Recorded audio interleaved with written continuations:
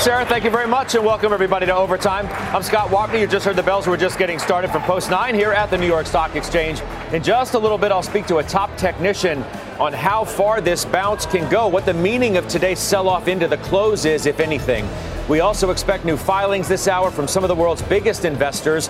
Good chance to see what the so-called smart money is buying and selling in this current environment. We begin, though, with our talk of the tape. Despite today's late session drop, the market's newfound momentum coming into today and why some say it can last a lot longer. Let's see if our first guest agrees with that. It's Dan Greenhaus, Solus Alternative Asset Management. He's here once again on set. Welcome back. It's good to see you. Thank you, sir. I'm wondering, what you think of that question, the momentum we were feeling, and then this sort of unraveling at the end.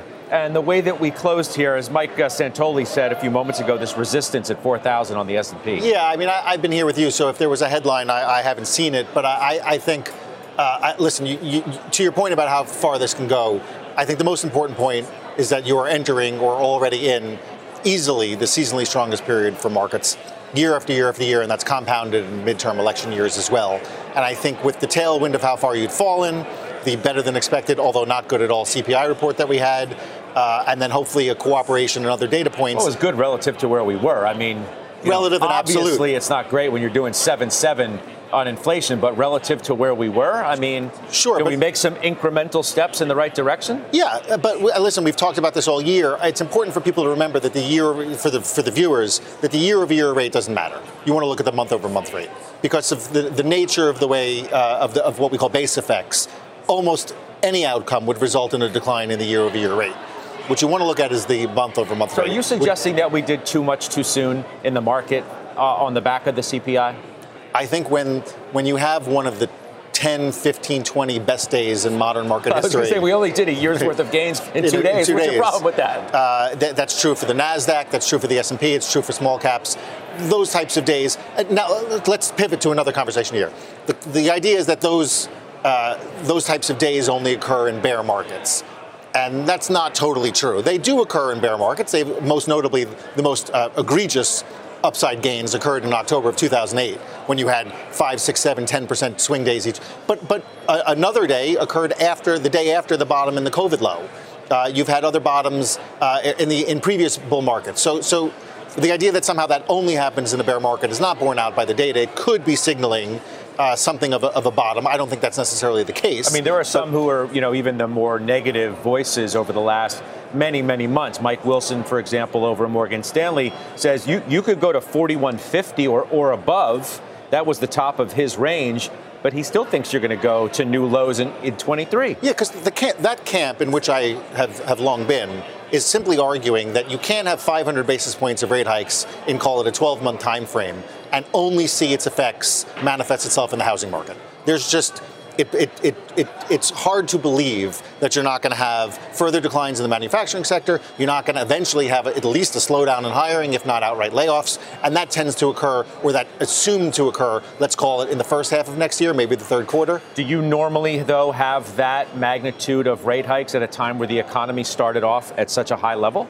No. Well, listen, we haven't dealt with anything like this in 40 years. And also, I would argue, on the positive side of things, and I think we have a chart of how much money people are sitting on.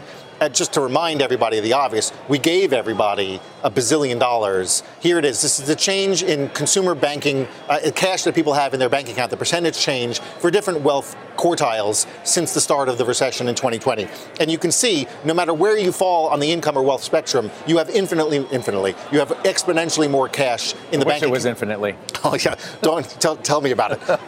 But you have exponentially more cash in your bank account today than you did at the start of COVID. And that's providing an important ballast against some of the negative headwinds. So to your point, you've never had a situation like this before. I think those of us in the bearish camp are just sort of operating under what I've often referred to as this expected value outcomes. Yeah, but are you appreciating the cushion that we started with enough? Maybe not. I think I am. Obviously, I think we all are. But again, when you deal with 500 basis points of rate hikes in 12 months, you're going to see a labor market slow down. How much it slows down remains to be seen. You're already seeing it, right? Amazon today.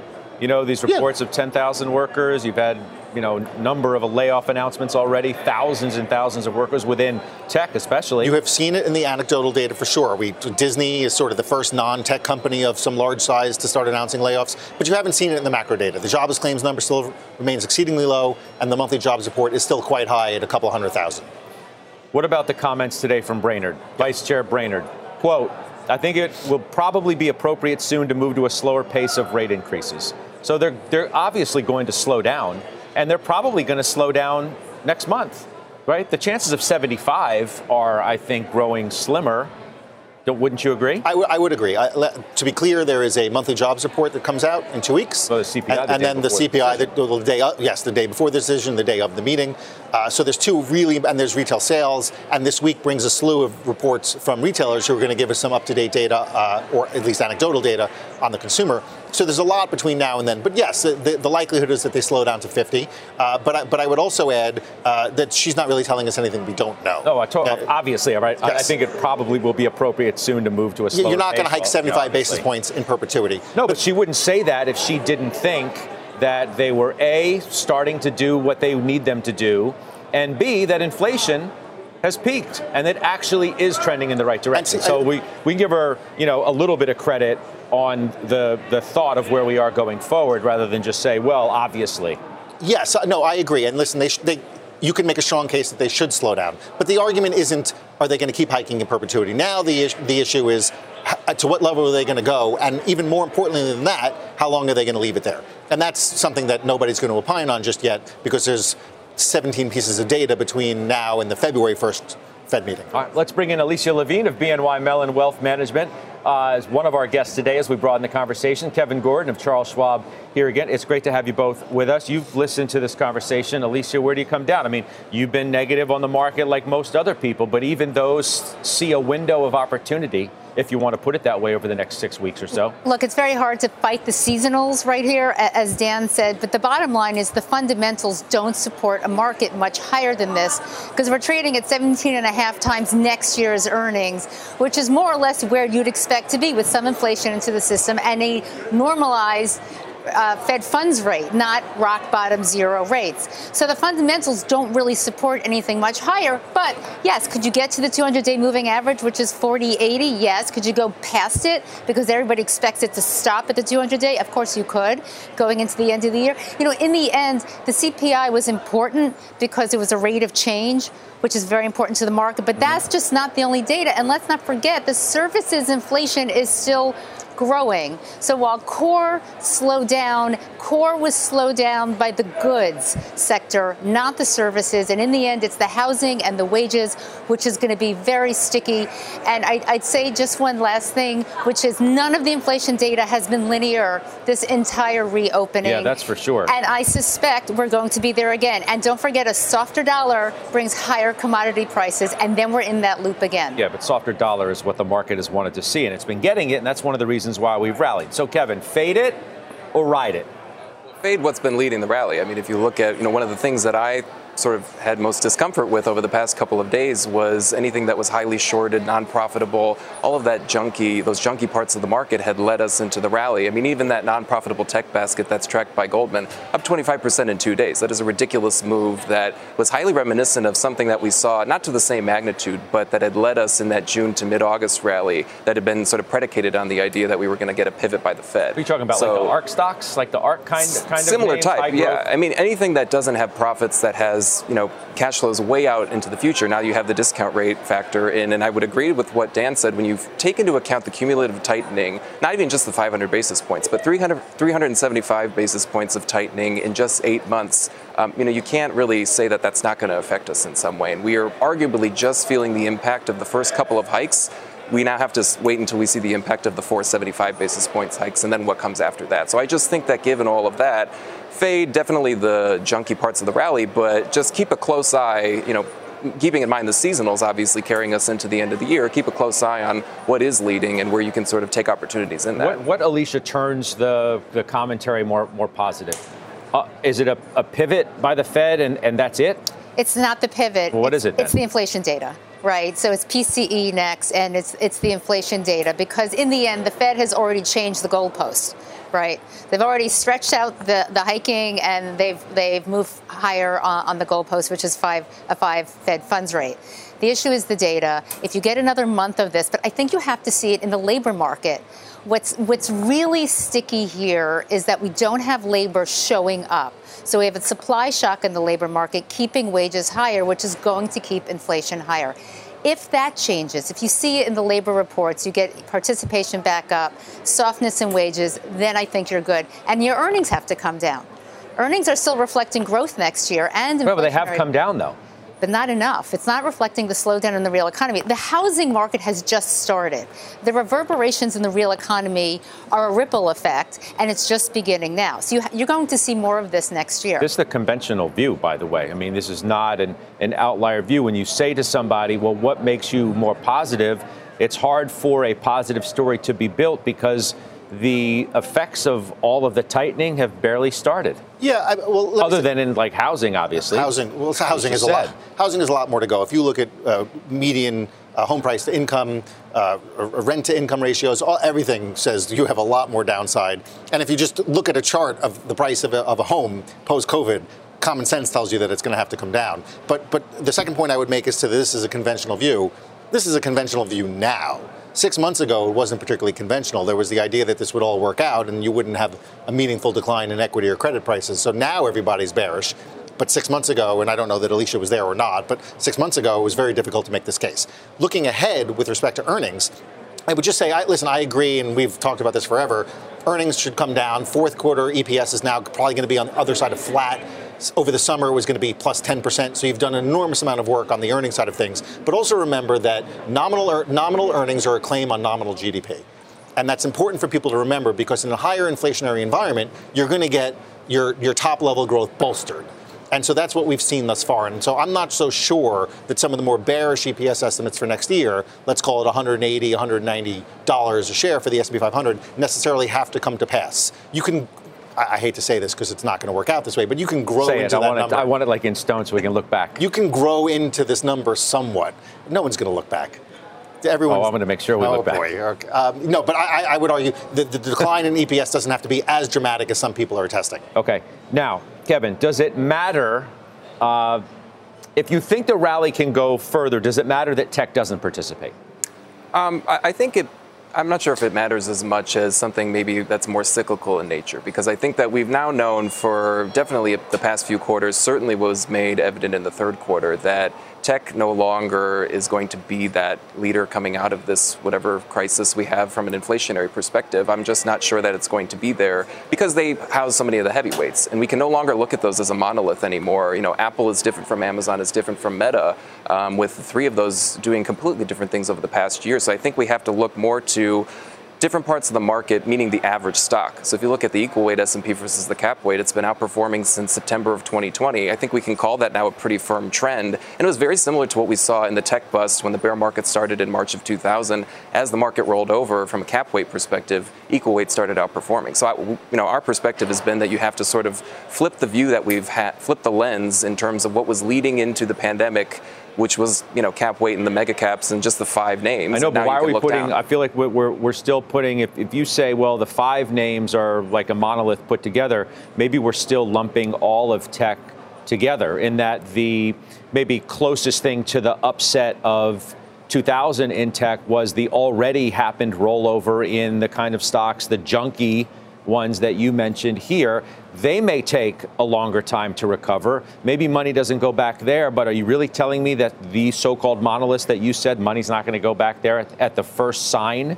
Yeah, well, things may be better than. Yeah, money's. It's still going there. I mean, if you look at flows year to date in an area, whether it's semiconductors or big tech, flows are still heavily biased towards those areas. Nothing towards cyclicals, whether it's energy or materials or industrials. The spread there is still massive. So I think money will still go there. I just think that the outperformance and what the leader will look like will be different. And that doesn't mean that tech or consumer discretionary or communication services have to materially underperform or even, stay negative. I just think that the profile shifts a little bit, and it gives, maybe active versus passive, it gives them a little bit more, room to grow, and which we haven't seen for a while, decades. How would you answer that same question about growth versus, this is essentially growth versus value. A lot of people are lining up in the value camp saying that this is the moment. There have been false starts before, 2 steps forward, 3 steps back. What about now? So I'd say right here, I would sell into the tech rally that we had last week, because precisely for this reason, you still have a valuation problem in some of the tech names. Growth is slowing on the top line and bottom line in the tech names. They're just not growing as fast as they did previously. It's going to take earnings and the multiple with it. You can find great stocks. They have to be earners. They have to have low PE, and they should have dividends. But hasn't valuation, I'm sorry to interrupt, hasn't valuation already reflected that to a large degree? Not entirely. The valuation fever is not fully done here. And if you look at what's happening with the top 10 stocks, you can see the relative weight rolling over. So if you're asking, can the S&P outperform the average stock in the next cycle, my answer would be no. And our answer is no for that reason, because we see cyclicals and we see industrials and healthcare doing much better than the average tech stock. Your question is obviously well asked. People are trying to think of whether the valuation correction has run its course, even in the mega caps. But if you look at, to Alicia's point, the slowing sales growth in some of those names, as David Kostin of Goldman Sachs was talking about today in his own note, you would suggest that these companies are not what they used to be.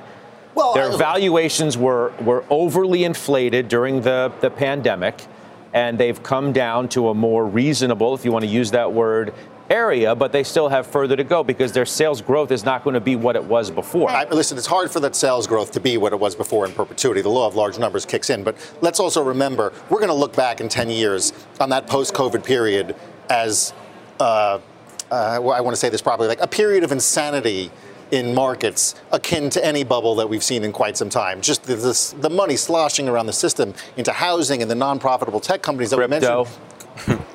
Crypto. Well, they're linked. We invented a whole asset class, crypto and non-fungible token. Oh, my God, the internet's going to drag me here. But we invented a whole asset class just to take advantage of low interest rates and free money. And I think as we withdraw that liquidity from the system, it's completely unsurprising historically to see those types of assets completely, that I don't want to say completely devoid of value, but a lot of devoid of value, sucked out of the system and paid down. And I think that's probably going to be the story of this era when we look back in 5 or 10 years. And let me just say, what is the first thing that a former high-flying growth company does when growth slows? It chops headcount.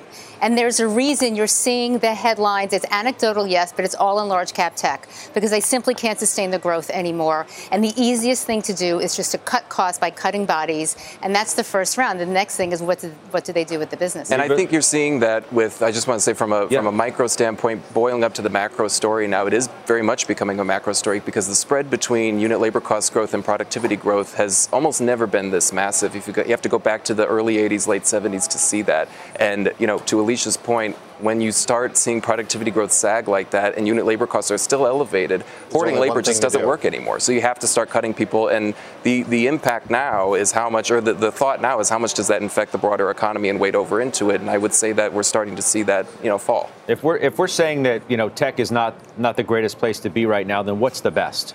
So Alicia. So we think in the next cycle it's actually industrials because we think the reshoring and the rearming, the higher inflationary world, and labor with more bargaining power. We just think labor comes out of this with a higher growth rate and wages. So we think industrials are great. We like. But you don't think like this reshoring, onshoring, whatever shoring is inflationary in and of itself? It is. That's why you can't be in tech because you're going to have higher rates going forward. Like if you look at every cycle, there is a break between what worked before, either a bear market or a recession, and what comes out of it. And we've all lived through this 13 years of growth so outperforming. We have a whole sector of investors who never invested before the global financial crisis. That's all they know. It's actually a great opportunity. If you're looking at what to go to next, we think value is going to outperform growth here. You can see it. The breaks happen, and then the other stocks outperform. The old leaders don't work. Best area right now is what? I mean, even if obviously you want more of a defensive bias. Yeah. but some of those areas seem expensive. Yeah, I mean, defensive not in the sense from a traditional sector standpoint, defensive in terms of earnings quality and what's doing well right now and where you're seeing a dearth of activity. So right now, anything with positive earnings revisions, high return on equity, return on invested capital, the number of companies that exhibit those qualities is shrinking. So you can't look at just something like consumer staples or utilities because they actually have weak earnings profiles right now and compressing profit margins. So I think you have to shift your focus to factor-based investing and just focus on what is scarce right now, and right now that's positive earnings quality. If like hands in the air have said 1,000 words, what was that? Everyone's very defensive. I'm not saying that he necessarily said this. Everyone's very defensive. Everyone's positioned defensively. You have to be careful, blah, blah. The stock market's down. I mean, at its worst, it was down 25%. Credit spreads were somewhere between 500 and 600. You're supposed to, I mean, if your time frame is more than 3 or 6 months, I think they would both agree, you're supposed to start getting a little offensive here. Now, obviously, I've been making the case that you're going to have more downside. I still think that's the case, but you're never going to pick the bottom. You're never going to sell at the top. And if you're looking out 3 or 5 years, a lot of companies are probably screamingly attractive. I know. It's hard to convince people that, though, if you think that we could still go up. But then, like I said, Mike Wilson thinks you'll get new lows in 23. You're going to tell somebody to buy the S&P at 4,000 if they know in the back of their mind it's going to 3,000? Do they need that money tomorrow? Good luck with that. Oh, okay. I'll give it a shot. Send an email to Scott Wapner and we can talk about it. We're going to leave it there in the interim. Guys, great conversation. I enjoyed it very much. It's Dan, Alicia, and of course Kevin joining us here at Post 9. Let's get to our Twitter question of the day. We want to know which of these retailers reporting earnings this week is your best bet. Is it Walmart, Target, Home Depot, or TJX? You can head to @CNBC Overtime on Twitter. Cast your vote. We'll share the results coming up a little later on in the show. We are just getting started here in Overtime. Up next, under the radar growth plays. One top money manager breaking down the key names he is betting on right now. We're live from the New York Stock Exchange. OT, right back.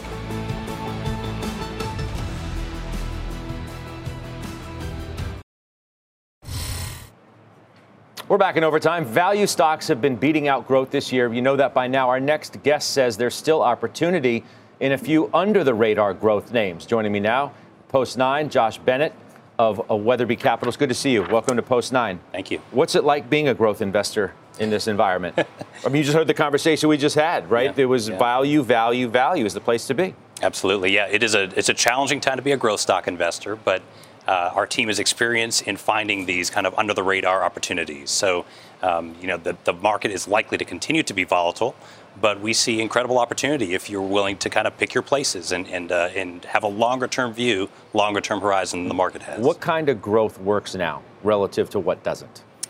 Great question. I think what we think is the type of growth that's not going to work is going to be the high multiple, not seeing cash flow, not seeing returns for 5 years, 10 years. The whole SPAC frenzy that happened last year, that's dead. That clearly didn't work.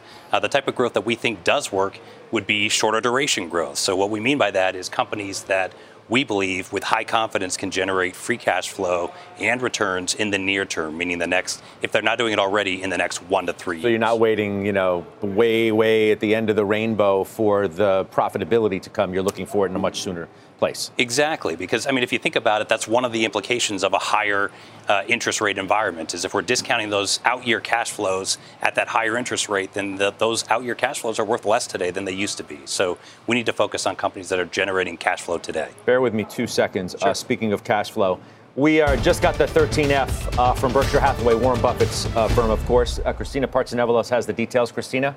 Well, what we are seeing right now is the company selling some big financial names in the third quarter, ending this past September 30th. So Berkshire decreased its stake in Bank of New York Mellon by over 10 million shares. That is a 14% drop in its holdings. It's also cutting its U.S. Bancorp stake, dumping over 35% of its holdings. A caveat, though, the U.S. Bancorp selling was announced previously in another recent filing, so not necessarily new news right now, but Berkshire tends to focus on financial names, and it did take a new stake in Jefferies Financials and a giant new stake in the largest chip contractor in the world, Taiwan Semiconductor, snapping up 60 million shares. That is why you're seeing Taiwan trading over 3.5% higher in the OT right now, as well as a 14% increase in Paramount Holdings. Those shares are up ever so slightly, 0.8% right now. And lastly, GM shares initially falling on the news that Berkshire's 13F shows the company sold 5% of its holdings, but we can see that the shares are coming back up ever so slightly. Berkshire does own more than 90 companies, so it is very hard to know if it's Buffett who is making the trades or the company's two other portfolio managers. Scott? Yeah. No doubt. And important caveat, as we always make, and I'm just looking up some stock tickers as we're having this conversation, as of the end of September. Yes, right? September 30th. Yep. All right. I was looking to see Paramount, because Paramount more recently has not done well, and I was really curious to see what was going to be in the 13F regarding that position, if anything. I mean, over the last 3 months, it's down near 30%. I bring it up because I have the conversation all the time with Jim Lebenthal in the Halftime Report, who's been an investor here on the side of alongside Buffett. So interesting. Christina, thank you. We'll talk to you again soon, depending on what hits the tape. Back to our conversation with Josh Bennett. Names that you like. We'll look inside your holdings now. Waste Connections, sure. Montrose, Paylocity. Don't think I've talked about either or any of those stocks. Excellent. On this program yet. Why those? Great. Well, one of the things is we believe that if we're likely to see continued volatility in the market. So one thing we look for is companies in general in our strategy that can kind of supersede the market trend. So Waste Connections. Whether we like it or not, in good times and bad, we generate trash. What Waste Connections does is they're one of the largest waste collection and recycling companies in the nation. So the reason we really like it is, if you think about it, it's a highly predictable business model with steady revenue growth year after year. In fact, they already have close to 10% revenue growth built into next year, which is outstanding. On that revenue growth, they generate incredible returns. And the way they do that is, this is what we look for, is we look for companies that have unique process, unique technology, better management, and Waste Connections has all three. So they're in the right markets, they have the right process and technology, new ways of collecting waste, new ways of processing waste, and even better for the environment, because these companies on the back end are producing renewable natural gas from the waste that's in the landfills. So Waste Connections is one of these kind of off the beaten path growth companies that we get really excited about. Let me ask you this. Are there companies that you never would have touched before that in the upset of some of these higher flying growth tech stocks pulled back so much, their valuations corrected so much that now they became attractive enough to be on your radar? The way we think about it is we always have a core, at least 2/3 of our portfolio in these stocks that are more predictable. We call them these foundation growth stocks, and Waste Connections is a good example. What maybe has changed in the current market is we think in the current market, given what I said earlier on profitability, that we need to focus even more than we typically do and upgrade the quality of our already high quality profile. So we're quality growth investors, but we emphasize quality more now than ever, and we emphasize cash flow in the near term from a company like Waste Connections. Is everything that you own, I mean, I'm only looking at your top 18, sure. Or you have top 20 holdings here. Is everything on the list profitable? The vast majority are. There are a few companies that are not profitable yet, but we have a clear line of profitability in the near future. So, what is the near future like? Can you characterize or quantify for me what sure. that looks like near future? What you're willing to wait for? We typically think about in the current portfolio structure, we want to see profitability within, say, 1 to 3 years. We're not looking out. We're looking out 3 to 5 years, but if it's going to take that long for a company to even cross over into profitability, it's not of interest to us today. Josh, appreciate it very much. Great. Thank you. That's Josh Bennett joining us here. Julia Borson now has a CNBC News update for us. Hi, Julia. Hi, Scott. Here's what's happening at this hour. More details coming to light about Christopher Darnell Jones, the student accused of killing 4 University of Virginia football players. Back in September, university police received a report about Jones saying he had a gun. Officials interviewed Jones's roommate, who said he had seen no weapon. Comedian and famed car collector Jay Leno has suffered serious burns after one of his cars erupted into flames. He was working in the Los Angeles garage where he stores his vehicles. Leno has been hospitalized with burns to the left side of his face. He said he's okay, but will need a week or 2 to get back on his feet. And Democrat Adrian Fontes has declared victory in the race to be Arizona's next Secretary of State. Fontes told supporters democracy prevailed in Arizona. His opponent, Mark Finchem, a Republican and prominent 2020 election denier, has not conceded. Vote counts show Fontes with a substantial lead with nearly all votes counted. Back over to you, Scott. All right, Julia Borson, thank you very much for that. Up next, debating the bear market, top technician Jonathan Krinsky on the key levels he's now watching and where he sees stocks ending the year. Can't miss that. We'll do it next.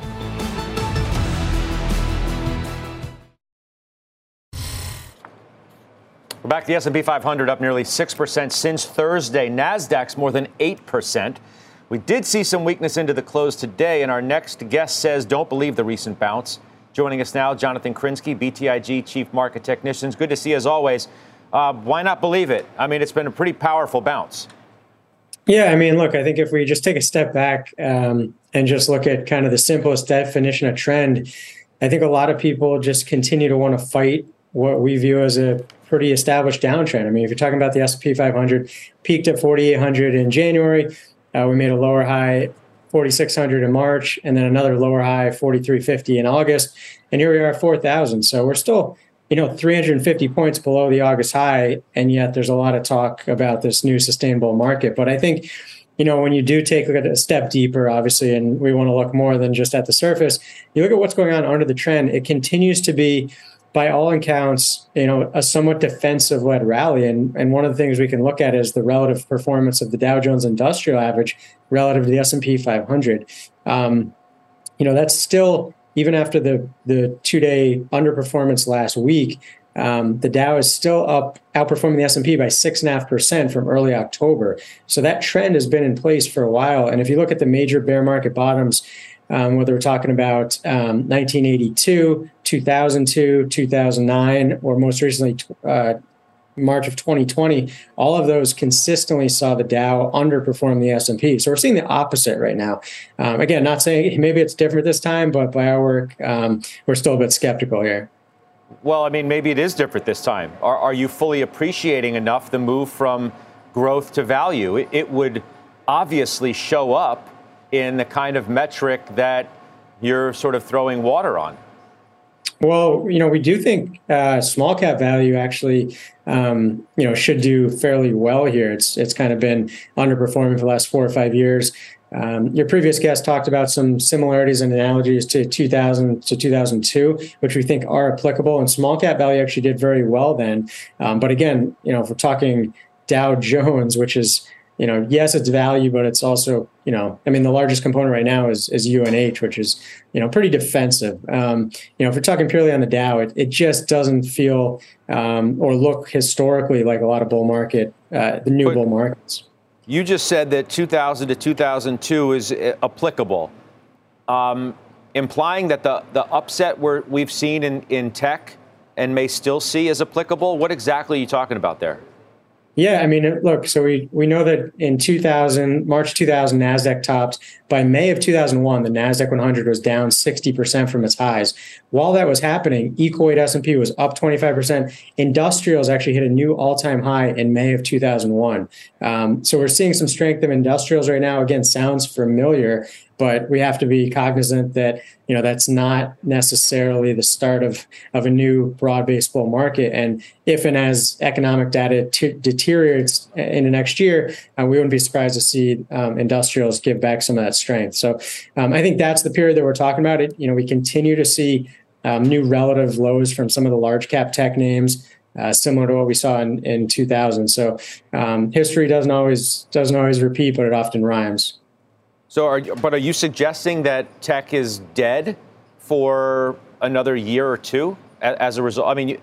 You can't think that tech is going to recover if you're likening it to 2000. No, I think what we're saying right now is that, tech has been underperforming. It should continue to underperform. As far as duration, could it be another year? Sure. I think the point here is that, tech is a big part of the market. As long as that relative strength continues to underperform, that's going to be a headwind for the cap-weighted indices. And really, where you're going to find value is probably going to be in some of that value-oriented stuff. But, the message from the Dow, we're not saying necessarily to fight the Dow itself. We're saying that underlying relative performance is indicative of a more defensive market and not one that typically is the start of a new bull market. Okay. All right. We'll see what happens, and we'll talk to you many times along the way. I know that. Jonathan Krinsky, BTIG, thank you very much for that. Up next, ARK's big bounce. That fund seeing some serious gains in the past week. So how should you trade that? We discuss that in today's Halftime Overtime.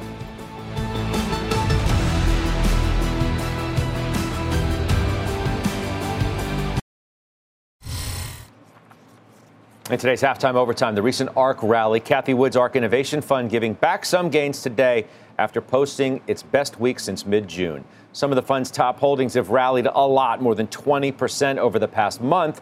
They're still way off their recent highs. Requisite Capital's Bryn Talkington has a small position in the ARK ETF and joins us now. So, what do we think about this move? Is it just simply a bounce that's going to soon evaporate, or do you think there's something here? So I know you and Jonathan were talking about the analog between today and 2000 and 2002. And between 2000 and 2002, Scott, the NASDAQ had 14 days where it was up 6% or more. And one would have been wrong all 14 times that the bottom was in. And with the data that I look at from last week, there was a tremendous amount of short covering happening on top of longs buying. And if you look at Goldman has a basket of the most shorted stocks, and on Thursday, that was up 11%. I mean, in one day, a basket of names up 11%. So I think at this point, we are in this short covering mode where when inflation, we get that one read that was slightly better than expected, and the shorts come in and cover. But I don't think we will have a durable rally in these kind of names anytime soon. Wow. I mean, you sound pretty pessimistic. Why do you still hold the position? That's a good question. I mean, I'm more realistic. You know, I'm realistic about where we are in the market cycle. I mean, 95% of our portfolio is moving in the right direction. And when we originally made this investment back in, March of 2020, we wanted this to be our, venture capital type exposure, but with the liquidity and rigor of the public markets. And so, we haven't given up on that type of exposure, but it's definitely painful. We've talked about this before. It's just not fun. And I don't think, once again, that inflation is all of a sudden going to go from 7.7 to 3, because that's not how it works. And so I think ultimately these names have bounced, like ARK has bounced around 36 to 40, 36 to 45, and I think that continues for a while. So we'll see what happens over the next few months. If I think that inflation and interest rates are going to stay at this level for a long period of time, we wouldn't continue to hold the position. Are there any names within here that you would strip out and own individually rather than in the basket form? Yeah, well, I think, I try not to armchair quarterback it. I can probably point out the names I wouldn't own easier than the ones I would. I mean, there's a lot of biotech in there. I mean, I've never been a fan of Robinhood, and, she maintains that in the portfolio. I'm just not a believer in the strategy and not a believer in the space. And so, but once again, I'm not going to armchair quarterback her. We hired her and her team to own that basket because I don't have the ability and I get too biased on these. I mean, Tesla's been, I think it's the number 2 name right now. Zoom is number 1. Tesla in March of 2020, I think was about $40. So I wouldn't have had the ability to buy it back then, and it's had like what, 5-fold from there, at least 5 or 6-fold. So I would stick on kicking out Robinhood and some of the other names that I don't agree with. But if I'm going to have an active manager, I have to buy the basket and just either stick with it or sell the whole position. I hear you. I appreciate it, Bryn. Thank you. That's Bryn Talkington joining us from Requisite Capital. Coming up, we're tracking some big stock movers in overtime. Christina Partsenevelos is standing by with that. Christina. Well, let's start with some furloughs at FedEx and building a foundation. Warren Buffett's Berkshire Hathaway adding to a position in one materials play in its latest 13F filings. Though details are going to be coming up right after this break. All right, we're tracking the biggest movers in overtime. Christina Partsenevelos is here with that. Christina. Let's start with digital media content company Getty Images shares that are falling right now over 6%, almost 6.5% in the OT after reported third quarter results. Getty posting a loss compared to a slight profit last year in revenue that missed analyst expectations. We're also watching shares of FedEx right now, the company announcing that it's enacting temporary furloughs in the U.S., in some U.S. markets due to business conditions negatively impacting freight volumes. And lastly, Warren Buffett is getting into the housing trade, or at least Berkshire Hathaway. Louisiana Pacific shares are surging right now, up over 9% after Berkshire Hathaway reported a new stake in the buildings materials company. That stock, though, still down on the year, falling roughly about 18%. And since I know you want to know all the details, I got the latest with Carl Icahn, Scott, as well. Cheniere Energy. Carl Icahn is selling 3.5 million shares in its latest 13F filing. That's a 62% drop. That's the biggest change in the portfolio, as well as Southwest Gas Holdings increasing that stake by 29%, so buying about 1.5 shares. Those are the two of the biggest moves for Carl Icahn. Okay, good to know. Christina, thank you very much. Christina Partsinevelos still ahead. Santoli's last word. Find out what he is watching as we kick off a fresh week of trading. Got some big earnings coming up, 13Fs, etc. And coming up on Fast Money, Walmart results are on deck. What to expect out of tomorrow's report. Don't go anywhere. Overtime's right back.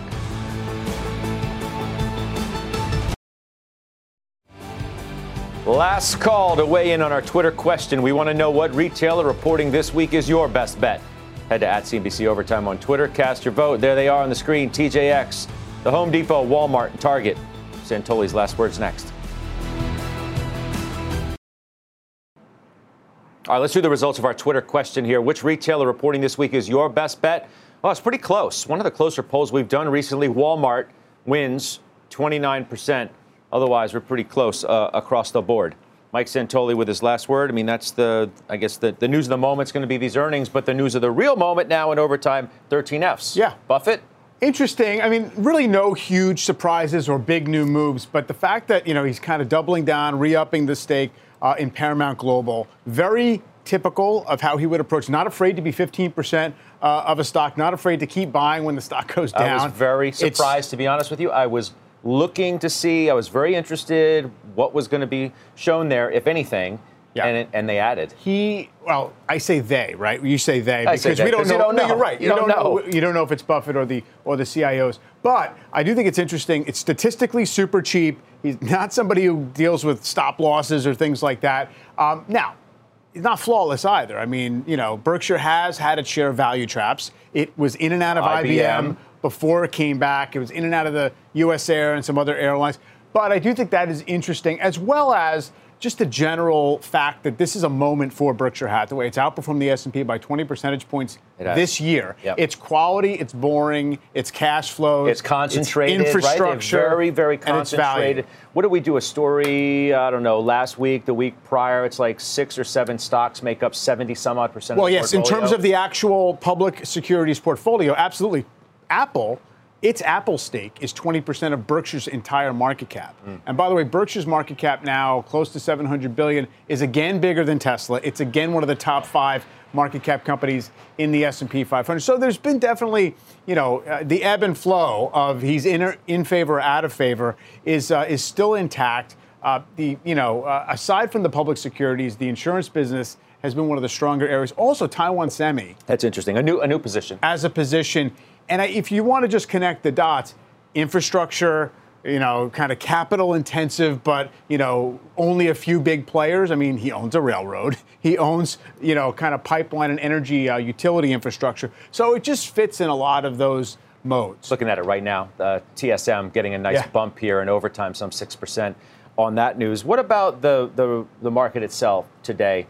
What do you make of that end of day? I mean, really end of day. Selling into the close. Is that as you said, that 4,000 resistance is pretty strong on the S&P? I don't know if it's outright true technical resistance where people are just sitting there waiting to sell at that level, or it's just we're up more than 6% last week. What are you up 3 or 4 weeks in a row? And I don't know that there was a trigger to it. But if you just step back and say, well, last week we benefited from yields down, dollar down. Today, yields kind of perked up a little bit, dollar up a little bit. I think it's noise in the short term just because of how much we were up last week. But you don't want to be completely dismissive of when the market in a seasonally strong period takes a breath. Has the Fed rhetoric, do you think, turned a corner in a sense of being now a little more dovish than it's been? Right, got Brainerd midday. Stocks seem to get a lift off of that. And it's certainly different than, as you said before, what was a one-sided conversation. Now we have a two-way. There's nuance. There's a little more balance to it. I also think the market is going to try and look through as much as possible because the market realizes everybody has to say what Waller said over the weekend, which is we're not done. Well, nobody said you're done, right? Nobody said you're done after, the next who was that, Waller? Move. And so I think that there's a little bit of a grain of salt being taken with all of it. Yeah. Look, again, every time I've thought that the market repriced sufficiently for what the Fed was going to do this year, it's been incorrect because the Fed kept having to go farther. One of these times, it's going to be right. One of these times, it's not going to be the false dawn. It's going to be the real dawn. We don't know if it's there yet. Can you have a real dawn with tech not doing well? I mean, the broad market, not really. I mean, the index is somewhat captive to it, but less so than it was, right? It's slightly less as a weight in the overall S&P. But I don't think it's really about the index getting moving that much as it is the typical stock has weathered things better. Because you look up today, NASDAQ down, a little more than 1%. I mean, Microsoft down. Yeah. All right. See you tomorrow. Mike Santoli with his last word. That's mine. Fast Money begins now.